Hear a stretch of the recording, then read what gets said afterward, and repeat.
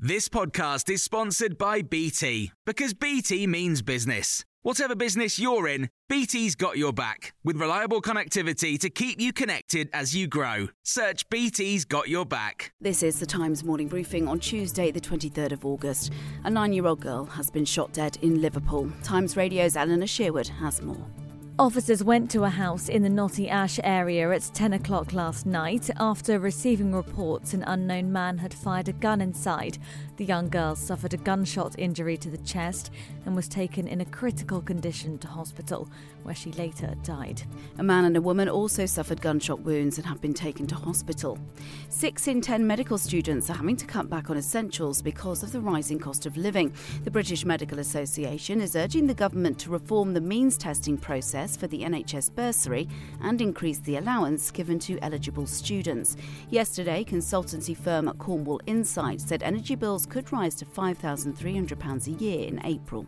Professor Linda Yu, a fellow in economics at Oxford University, has told Times Radio the government may have to help. The overall assessment is we will have to see what happens with the energy price cap, because that's what a lot of this is based on.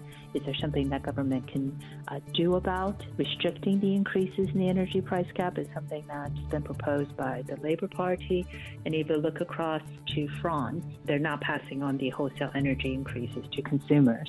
Meanwhile, families who've taken in Ukrainian refugees should receive double the funding to help with the cost of living crisis. That's according to Lord Harrington, the Refugees Minister, who fears around a quarter of households hosting people who fled the war could pull out after the first 6 months as they struggle with soaring energy bills. He's asked the Treasury to double the thank you payment of £350 a month to $700. Donald Trump's lawyers have asked a federal judge to stop the FBI from reviewing documents seized during a search of his Mar-a-Lago home in Florida 2 weeks ago. The former US president's legal team is asking for an independent lawyer to be appointed to oversee the rest of the review. The FBI says 11 sets of classified files were taken from Mr. Trump's estate. Conan Nolan, political correspondent for NBC, has told Times Radio he doubts the judge will agree to that request. I highly doubt that the judge is going to grant him this, in part because the raid was 2 weeks ago, and this is the first time Donald Trump's attorneys have been involved at all in trying to get this assessed legally. So the judge might say, listen, it's been 2 weeks, and this is the first time we've heard from you. I don't really think this is as vital an interest to your party as you claim it is. It's claimed lobsters, crabs, clams and oysters are the forgotten victims of sewage being dumped into the sea around the UK. Research by the Liberal Democrats found waters containing shellfish were dumped in nearly 29,000 times last year. Dozens of pollution warnings were issued for beaches and swimming spots in England and Wales in the last week after heavy rain overwhelmed the sewage system and led to raw sewage being discharged into our waterways.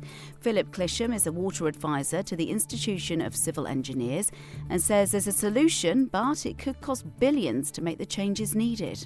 Ideally, you would separate the system. So you would have wastewater going into the wastewater pipes that would never be overloaded, and you'd have the rainwater going into separate pipes being discharged into the environment. That would be the ideal scenario, but trying to undo what's been built in the middle of our massive overcrowded cities with trucks and vehicles everywhere is immensely difficult and immensely expensive. And a hosepipe ban's being introduced to Cornwall and parts of Devon today for the first time in 26 years. South West Water says it's been left with no other choice but to bring in the measure to preserve supplies. You can hear more on these stories throughout the day on Times Radio. Normally, being a little extra can be a bit much, but when it comes to healthcare, it pays to be extra.